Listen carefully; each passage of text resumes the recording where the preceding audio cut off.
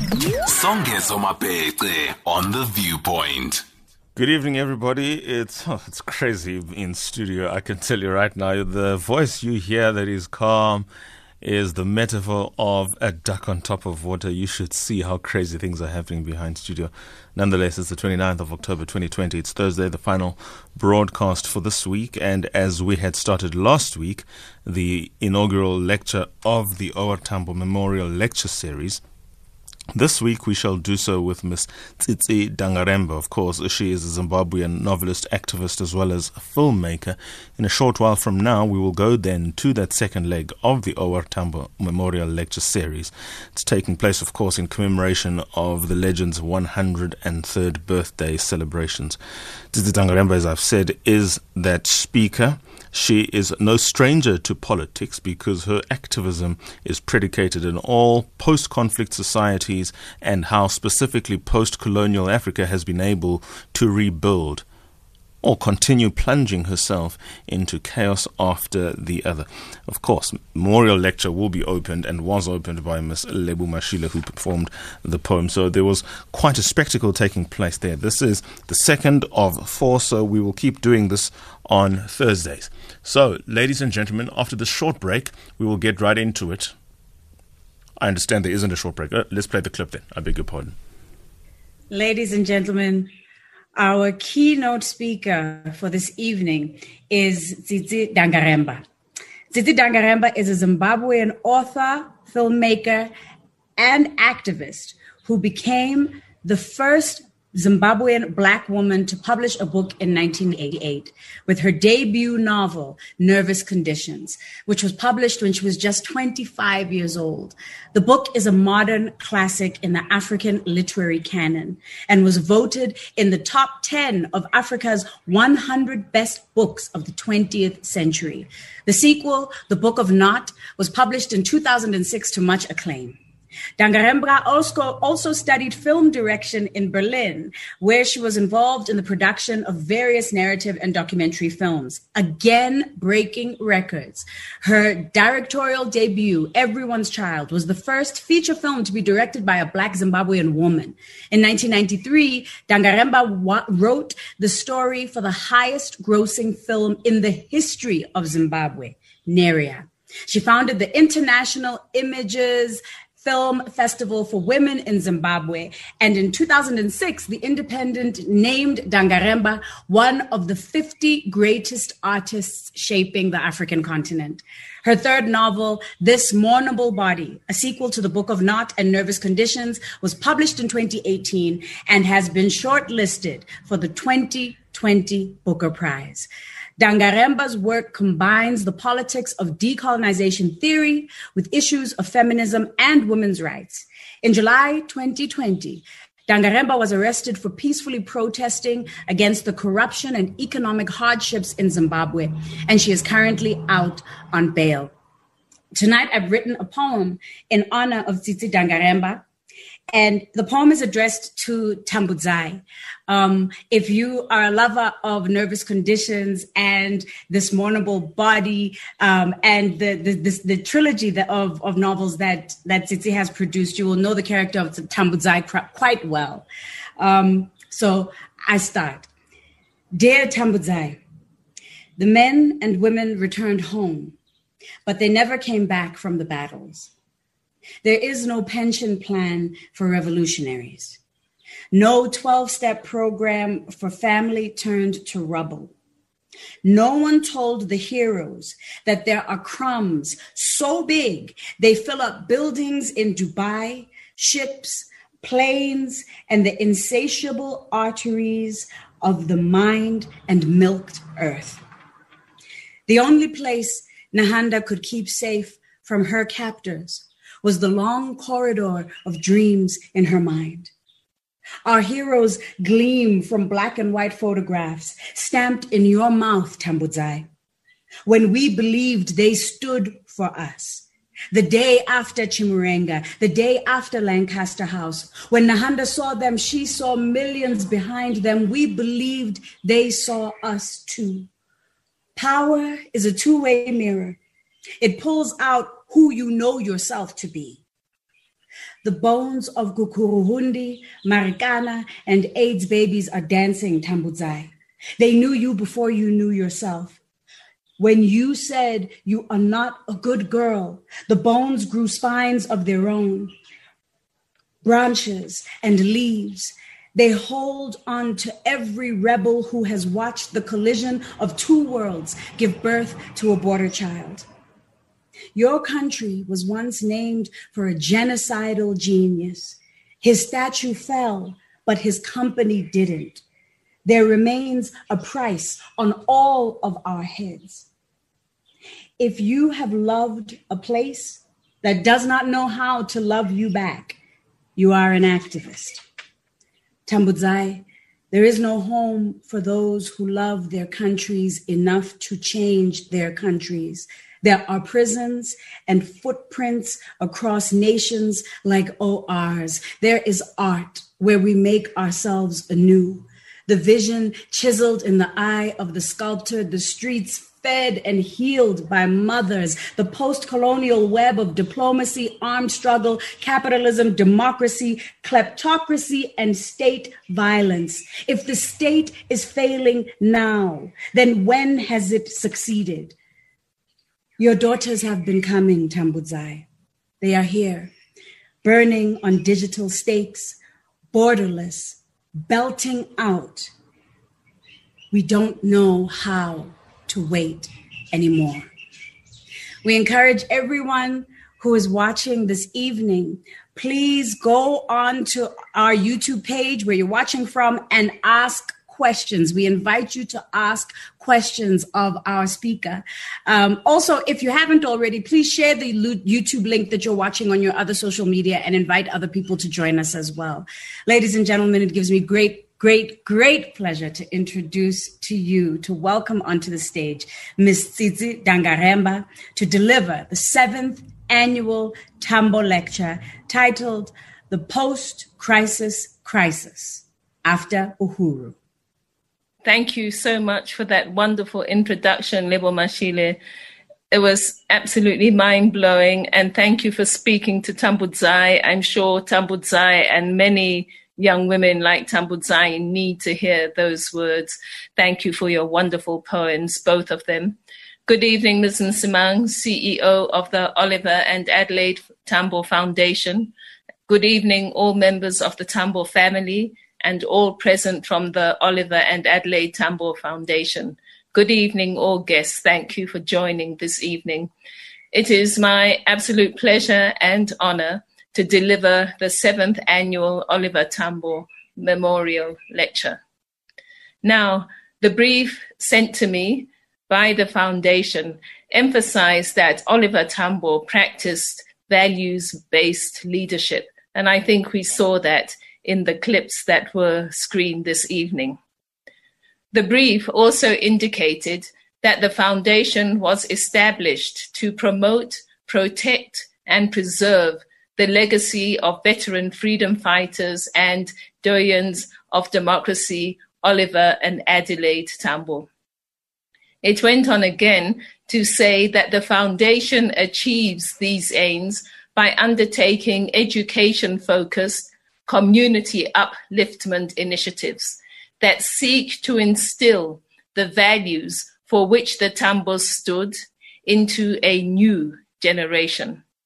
It goes on to state, we believe that these values, such as integrity, selflessness, and collective servant leadership, are critical in consolidating democracy.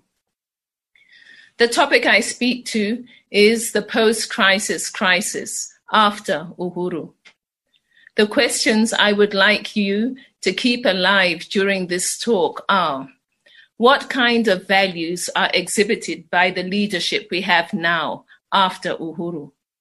Are these values that we see in our leadership today, the values that inspired this lecture series, that is, the values of integrity, selflessness, and collective servant leadership, or not? I speak from the example of Zimbabwe. I am not an expert in any field except my own writing as a novelist, but I am familiar with the situation in Zimbabwe as a citizen who lives and works in my country. I hope my lay perspective will enlighten in some measure, and I flatter myself that the Foundation invited me to share this evening as a community voice and not as a specialist voice. I also flatter myself that while I speak to the situation in Zimbabwe, colleagues from South Africa and other African nations will find useful points of reference in what I have to say. I would like to look at the word Uhuru. Uhuru is a Kiswahili word, as I'm sure you all know. Originally, Uhuru meant freedom. During the 20th century independence movements and liberation struggles here on the continent, Uhuru came to mean political independence, in the sense of being freed from former colonial rule and, in some cases, colonial occupation. This is to say, there are two ways in which we can understand Uhuru. We can understand it in a specific sense, which refers to political independence. Or we can understand it in a wider sense, which refers to a more general condition of freedom that is valued in and of itself without being measured against former colonial powers. Freedom can be understood as the power to think, speak, or act as one wants. Independence from colonial rule has been achieved. Thus, the crucial question in today's topic is whether now, in a dispensation of political independence from colonial rule, citizens have the power to think, speak, and act as they want. Following on from this is the question of whether observed degrees or amounts of freedom do or do not constitute a crisis. So, to engage with these questions, I look at how freedom is framed in what I call Zimbabwean founding national discourse. I define certain indicators of freedom. I proceed to describe the situation in Zimbabwe today with respect to these indicators of freedom. I compare notions of freedom contained in the Zimbabwean founding discourse to what is actually obtaining on the ground. I evaluate the state response to the situation on the ground. What is the state doing about the situation of freedom that obtains on the ground? I make my conclusions concerning a post-Uhuru crisis. I propose that the founding discourse of Zimbabwe as a nation state is contained in the Constitution of Zimbabwe. Chapter 4 of the Constitution is the Declaration of Rights. This Declaration of Rights acknowledges the duty of the state and every citizen to respect human rights and freedoms. It lists 31 of these rights and freedoms which must be respected by all. These constitutional rights and freedoms indicate which parameters Zimbabweans in consensus when the Constitution was written agreed give a desirable state of general freedom to citizens, a state in which citizens may think, speak, and act as they want. These constitutional freedoms may be thought of as discursive rights and freedoms. This distinguishes them from practical rights and freedoms, which are in fact enjoyed by citizens on the ground.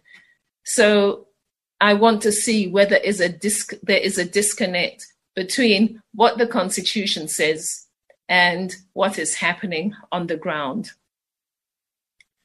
From the 31 rights and freedoms contained in the Constitution, I have extracted a list of those which appear to me to be most pertinent to this evening's topic. These are the right to life, to personal liberty, to human dignity, to personal security, to freedom from torture or cruel, inhuman, or degrading treatment or punishment, to privacy, to freedom of assembly and association, to demonstrate and petition, freedom of expression and of the media, labor rights, political rights, property rights, the right to education, to healthcare, and to food and water. These discursive rights and freedoms from the Constitution can be grouped into clusters. There are those which pertain to biological or physiological life, such as water, food, healthcare. There are those which pertain to community life, such as freedom of assembly. There are others which pertain to economic life and to political life. There are also those rights and freedoms which pertain to the security and dignity of the person. The categories do overlap somewhat, but grouping assists analysis. In Zimbabwe, independence was achieved through violent contestation for power in the form of an armed struggle, as Lebo has informed us in her beautiful poem. At the same time as it ushered in independence, violence also breached the security and disrupted the dignity of the person. Thus, political independence was ushered in by processes that violate a person's security and dignity. It is therefore instructive to compare the situation in Zimbabwe today with respect to dignity and security of the person with the situation that obtained at independence and which was endemic to that independence, and also to assess relative degrees of freedom with respect to security and dignity of the person today, at times when power is contested the way it was being contested in the run-up to independence. In this cluster of security and dignity, I include the right to life, to personal liberty, to human dignity, to personal security, to freedom from torture or cruel, inhuman, or degrading treatment or punishment. It is, of course, possible to do a similar analysis for all the other kinds of rights and freedoms, economic, political, and so forth. But because of the way that these issues of security of the person and dignity of the person are integral to independence in Zimbabwe, it is these ones that I am going to look at to make the comparison between what we have today and what we had before independence. Zimbabwe's political independence from Great Britain became official on 18 April 1980. Leading up to independence was a protracted armed struggle between the settler Rhodesian community in the form of the Rhodesian state, which made a unilateral declaration of independence from Great Britain in 1965, and the military apparatus of this Rhodesian state. That is one side of it. And then on the other were the nationalist political structures and their armies, which were mostly exiled and which were informed by the ideologies of the then Eastern Bloc. The general objective of the Rhodesian military apparatus was to prop up the rule of Ian Smith in the newly independent white state of Rhodesia. The general objective of the nationalist political structures and their armies was to introduce majority rule. More specifically, according to Chingono, that is General Chingono, not the journalist.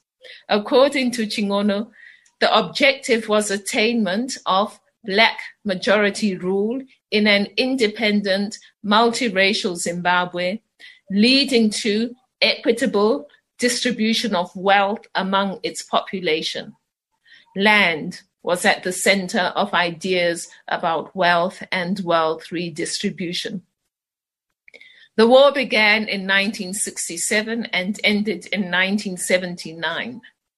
Early in the war, casualties at the hands of the Rhodesian security forces were suffered mainly by Black citizens and by the nationalist guerrillas. That is to say that the casualties of the war were generally amongst the Black population and the guerrillas at the hands of the security forces.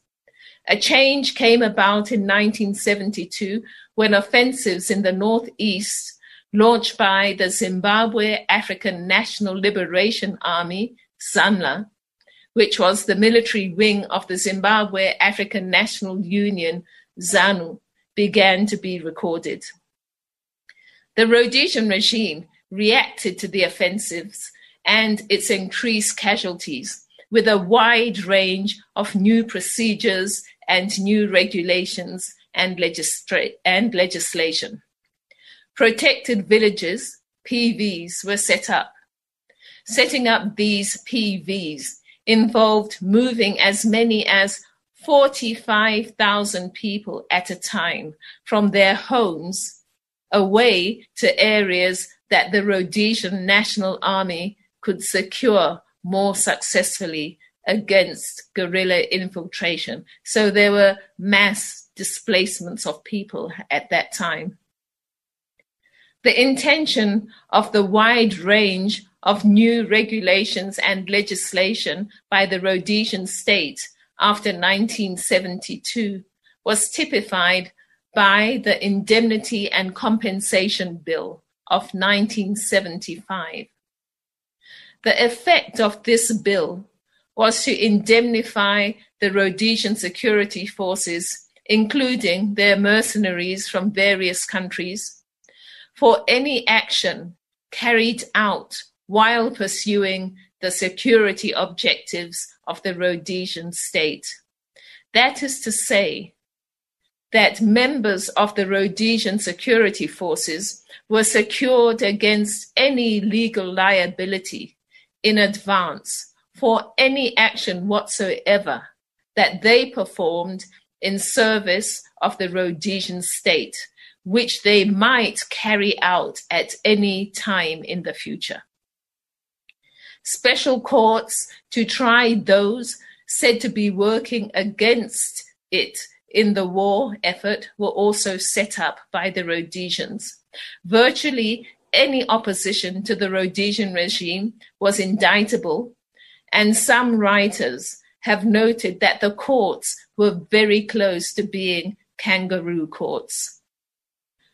The tactics of the 50 to 80% Black Special Forces Regiment, the Selous Scouts, is worthy of note. Maxey, in an outline of the armed struggle in Zimbabwe, writes, according to interviews with Rhodesian army deserters by the World Council of Churches, the scouts go into a village pretending to be guerrillas and get food and information. They are followed shortly after by the regular army, who interrogate the villagers. When they leave, the scouts return, accuse the villagers of giving information to the army as if they were true guerrillas, and then the scouts half destroy the village.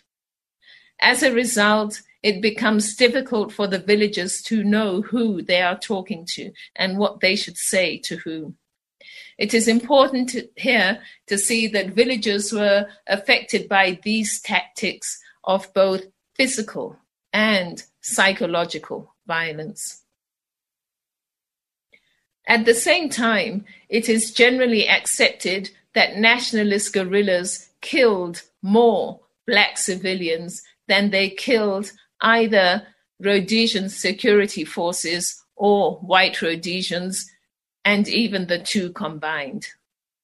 It is said that one reason for guerrilla use of extreme violence against Black Zimbabweans was to punish traitors and anyone who collaborated with the Rhodesian regime.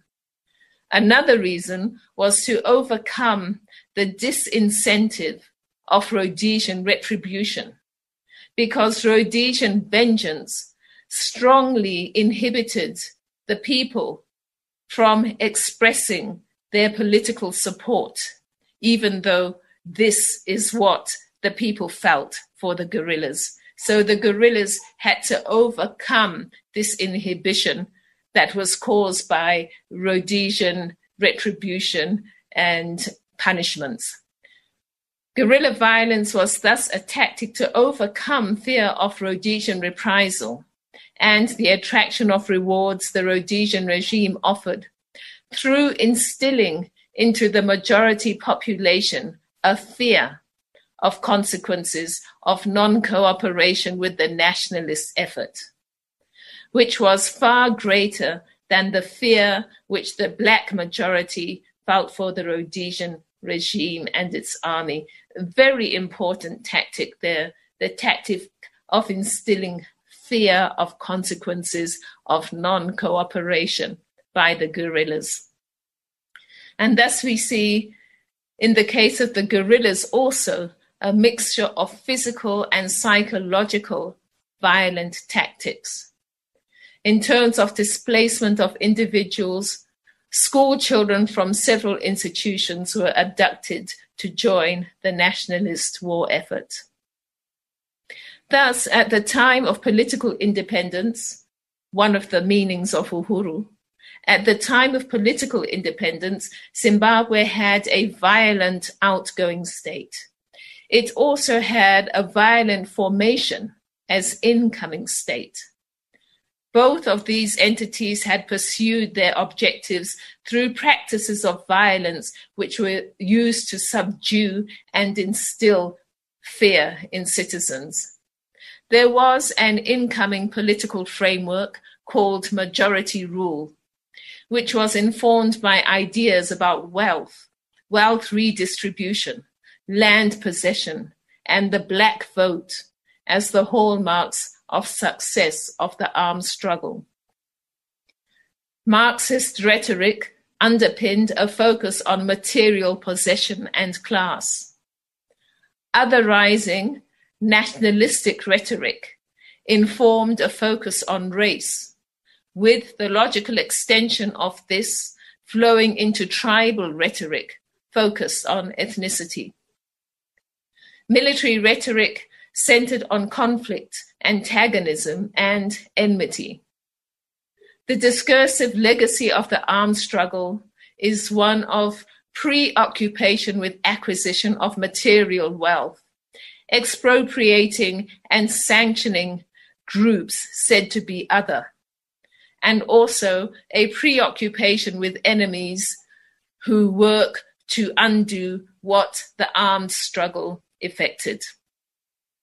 Clearly, the discursive legacy of the armed struggle is diametrically opposed to the discursive freedoms governing the right to personal security and dignity prescribed in the Constitution of Zimbabwe.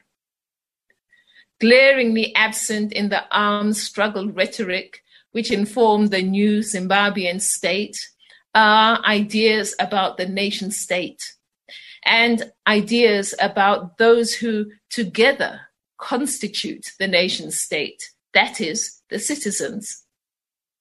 Individuals do not inform any of this rhetoric. Rather, as was the case during the armed struggle, individuals with hopes, needs, desires, and aspirations are disembodied into one mass of existence whose sole purpose is to enable the agenda of those who are in power to succeed.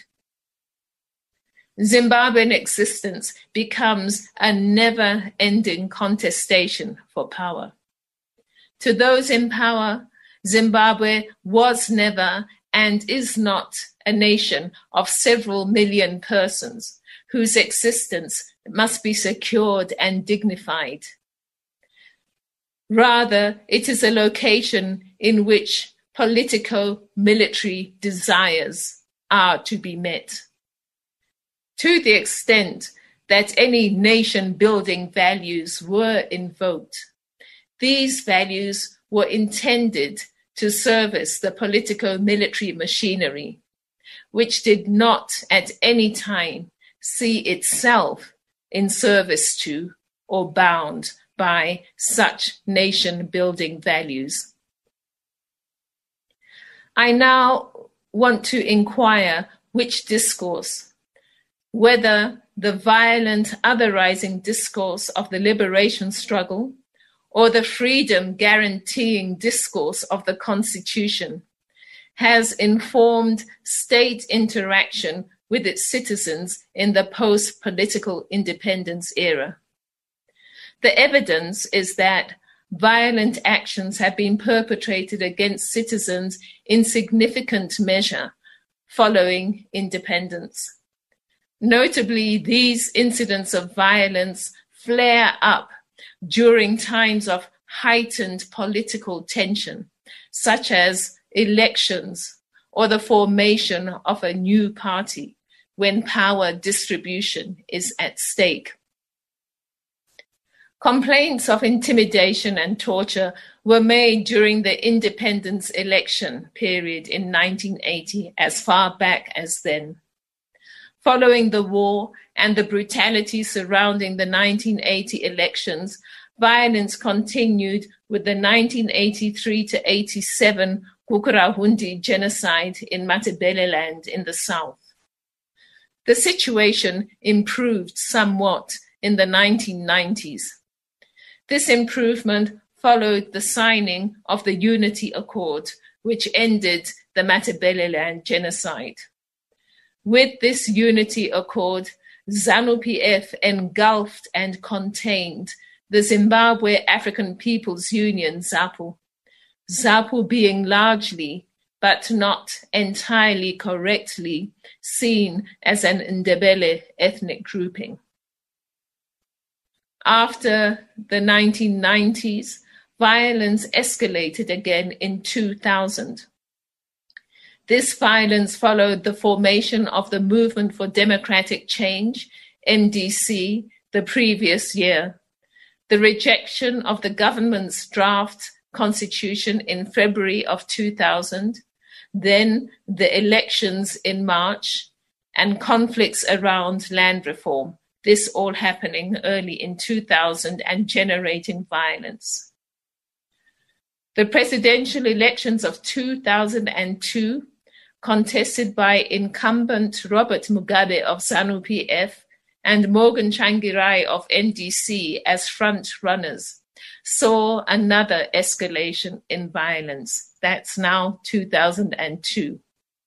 In 2005, parliamentary elections were preceded by Operation Murambachina, Operation Refusal of Dirt, which destroyed the homes and or livelihoods of 700,000 urban citizens and displaced over 2 million more, the urban centers being seen as NDC strongholds.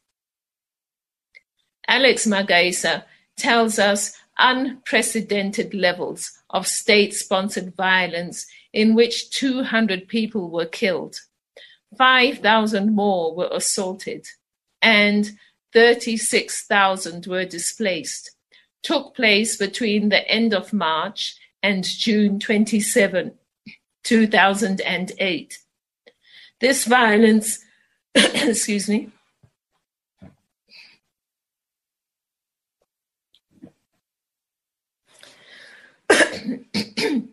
so that was violence taking place between the end of March and June 27, 2008.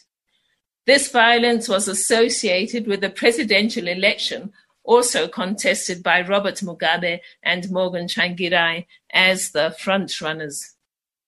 Less than a decade later, the violence invaded ZANU-PF itself, with events that led to the coup of November 2017.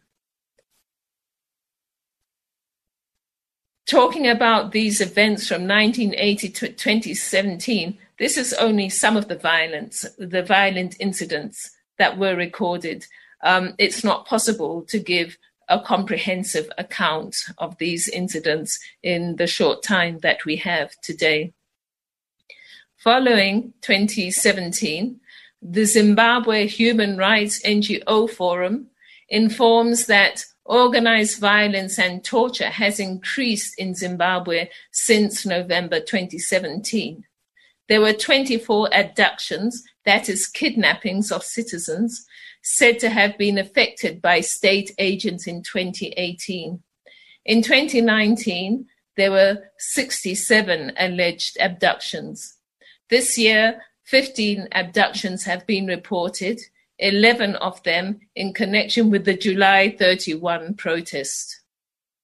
The abductions are typically said to be accompanied by beatings and torture.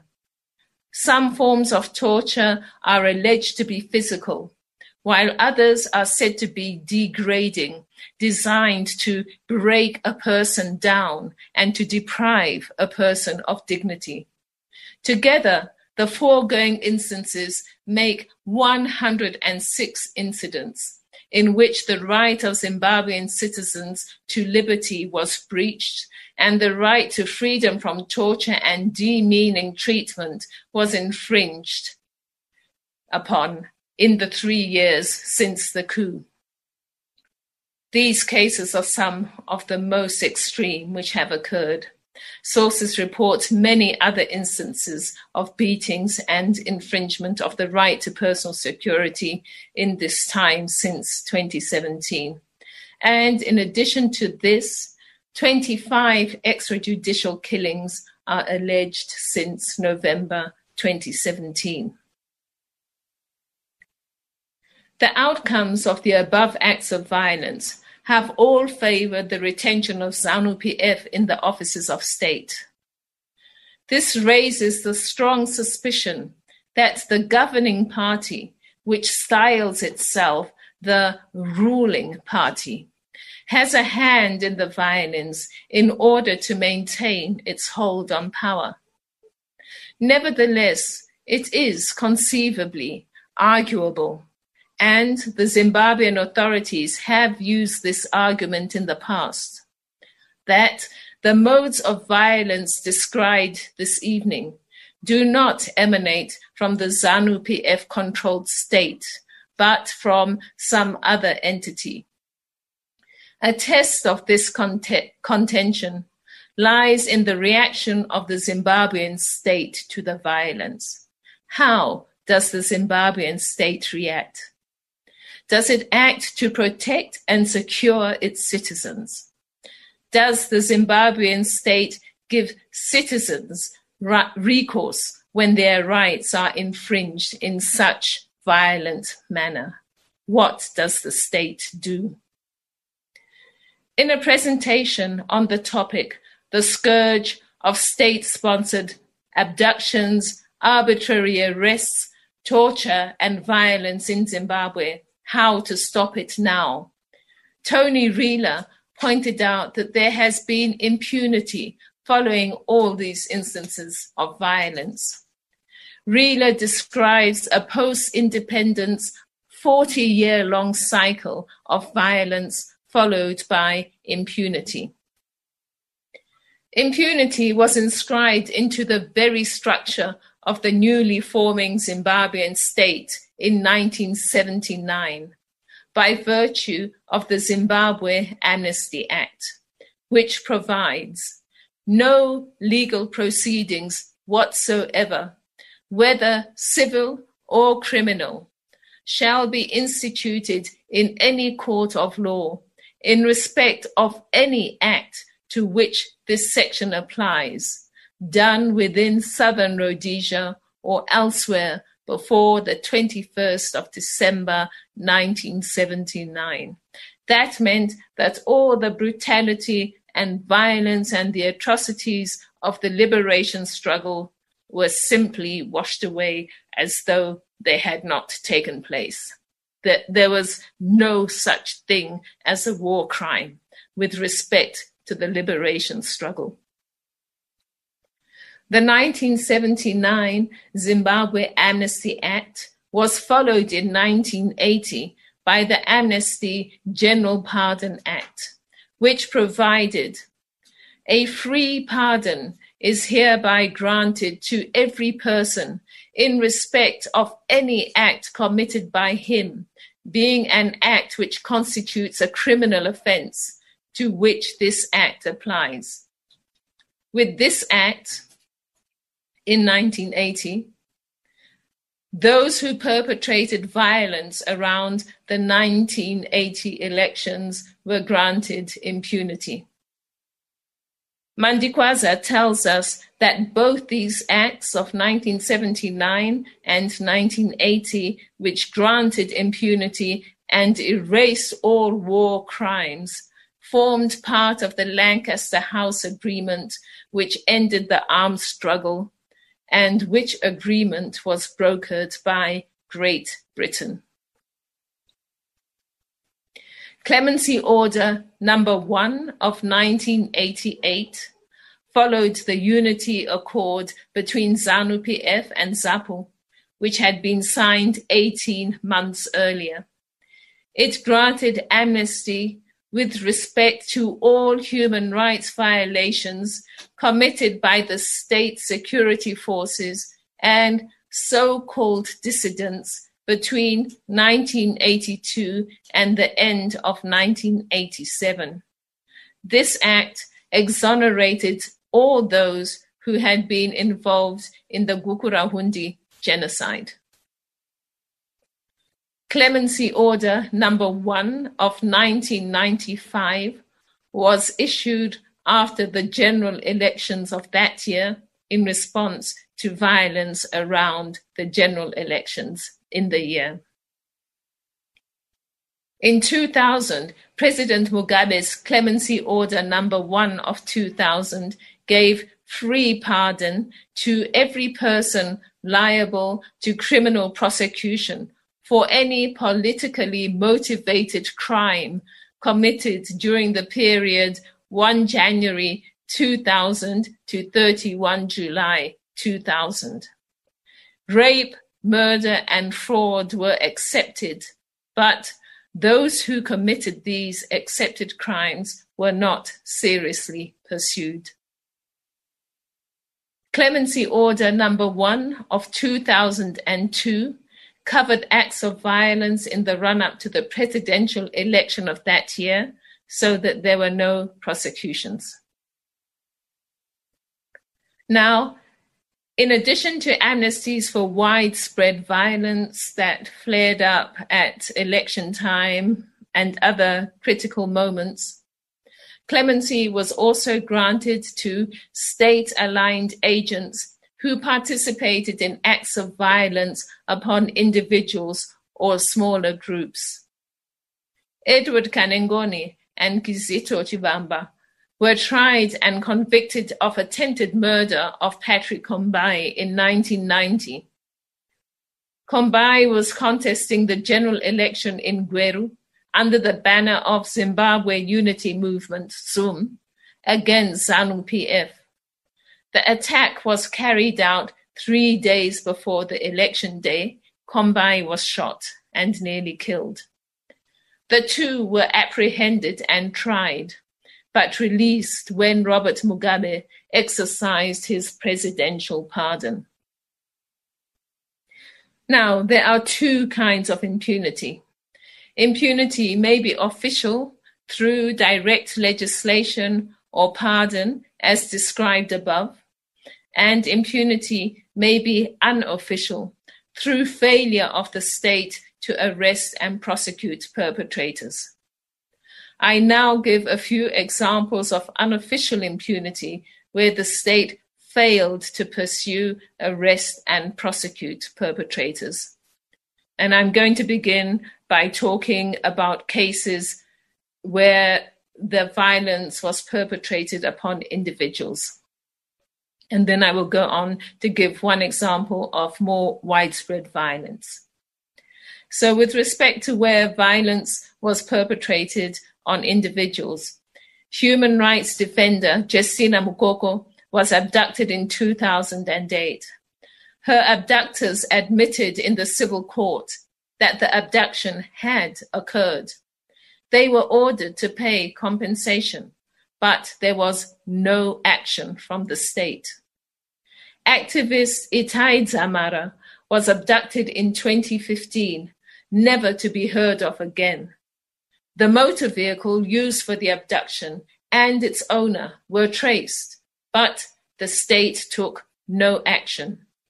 More recently, those involved in the abduction of Joanna Mamombe, Cecilia Chimbiri, and Netsai Maroa, who were abducted after an MDC demonstration on May 13 this year, have not been pursued by the state. Rather, the three women have been charged with faking an abduction and are to face trial. Tawanda Muchehiwa was abducted on 30 July this year in Bulawayo. CCTV footage of the event enabled the car involved to be tracked to Impala Car Rentals in Harare. Impala Car Rentals has been directed to hand over relevant data by the court, but has not done so. Now, to talk a little bit about unofficial impunity for widespread violence. The Global Political Agreement of 2008, which ended violence associated with contestations between ZANU-PF and MDC in that year, is an example of unofficial impunity for widespread violence. While an institution to deal with national healing and reconciliation was formed as a result of the Global Political Agreement, there was consensus among the three major Zimbabwean political parties that signed the agreement that there would be no processes of justice involving perpetrators or for affected citizens. It is worthy of note that this agreement was brokered by former South African President Thabo Mbeki. Magaisa indicates that official agreements which ended widespread violence in Zimbabwe, such as the Lancaster House Agreement, the Unity Accord, and the Global Political Agreement, are top-down elite processes, which did not take into account the wishes and needs of the ordinary citizen.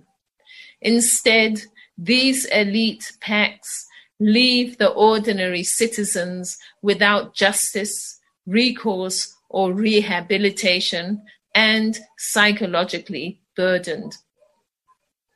Impunity also extends to other crimes. For example, in 1989, a presidential pardon was given to Frederick Shawer, who was convicted of perjury for lying to a commission investigating large-scale corruption. In issuing the pardon, Mr. Mugabe said, "Who amongst us has not lied? Yesterday, you were with your girlfriend and you told your wife that you were with the Prime Minister. Should you get 9 months for that?" These words indicate a male supremacist, casual attitude to justice that has come to characterize Zimbabwean culture, the Zimbabwean state, and Zimbabwean politics. Today, Frederick Shawer is Zimbabwe's permanent representative to the United Nations. I come now to my conclusion. From the above, it is clear that Zimbabwean citizens' right to life, to personal liberty, to human dignity, to personal security, to freedom from torture, or cruel, inhuman, or degrading treatment or punishment is not respected by the Zimbabwean state. Other objectives are more important to the state machinery. Therefore, the state does not intervene to stop or remedy such violations when they occur, and there is strong evidence that the state is complicit in the acts through the ZANU-PF governing party. It is clear that under the threat attendant upon cycles of violence and impunity, Zimbabweans cannot think, act, or speak as they want. Thus, I conclude Zimbabwean citizens do not enjoy freedom in the general sense of Uhuru after political independence, that is, the narrow sense of Uhuru. I did intend to look at the definition of crisis and discuss whether such a situation in which Zimbabweans do not enjoy freedom in the general sense of Uhuru could be said to constitute a crisis or not. However, time is limited. I end with this. While the Zimbabwean state argues that there is no crisis in Zimbabwe, as a community voice, I argue that where a population is subjected to repetitive cycles of violence, which repeatedly violate discursive freedoms guaranteed under the Constitution, there is a nation state in crisis. Clearly, the values which inform the Oliver and Adelaide Tambo Foundation, the values of integrity, selflessness, and collective servant leadership, are not observed in such a situation. Democracy cannot thrive and is actively, willfully abandoned in such a context. I hope that as engagement with the Zimbabwean situation unfolds in Zimbabwe, in the region, on the continent, and internationally, increasing attention will be given to what can concretely be done peacefully to end this crisis, which affects millions of people, even if it does not affect a very small percentage of politico-military elites in Zimbabwe. I had prepared some pointers on this, but again, time eludes me. Thank you for your attention. Tsitsi Dangarembga, doing what she does best, speaking her truth, a truth that she has been telling for the longest time. In the minute and a half that remains, I am more than happy to take some calls on this in the new hour, because following on from this very lecture, which is a discussion essentially on the legacy that Mr. and Mrs. Oliver and Adelaide Tambo for the best part of their lives were fighting for, was that Africa does not have to tell this story in 2021. I think we need to honestly have an assessment of ourselves as a people, as a post-colonial continent, a post-colonial conflict that has been trying to build itself from the yoke, if not colonialism, in this case South Africa, apartheid, and whether or not that project is going according to the script that would have been part of the script in the days of the struggle itself, or in the days in the bearing of the yoke of colonialism. In the new hour, we shall be in conversation in this context then with Ms. Zengeziwe Msimang, who is the CEO of the Oliver and Adelaide Tambo Foundation. They celebrate their 10th anniversary. They were established in 2010. And of course, matters incidental to the rule of law, freedom, political rights, and the balancing of human freedoms, a necessary conversation that has to take place. I've seen one or two messages that have come through, and perhaps we should have a very robust discussion then, ladies and gentlemen, as we did last week following Professor Mamdani's speech. I don't see any exception being the case this evening. Until then, it's time for news.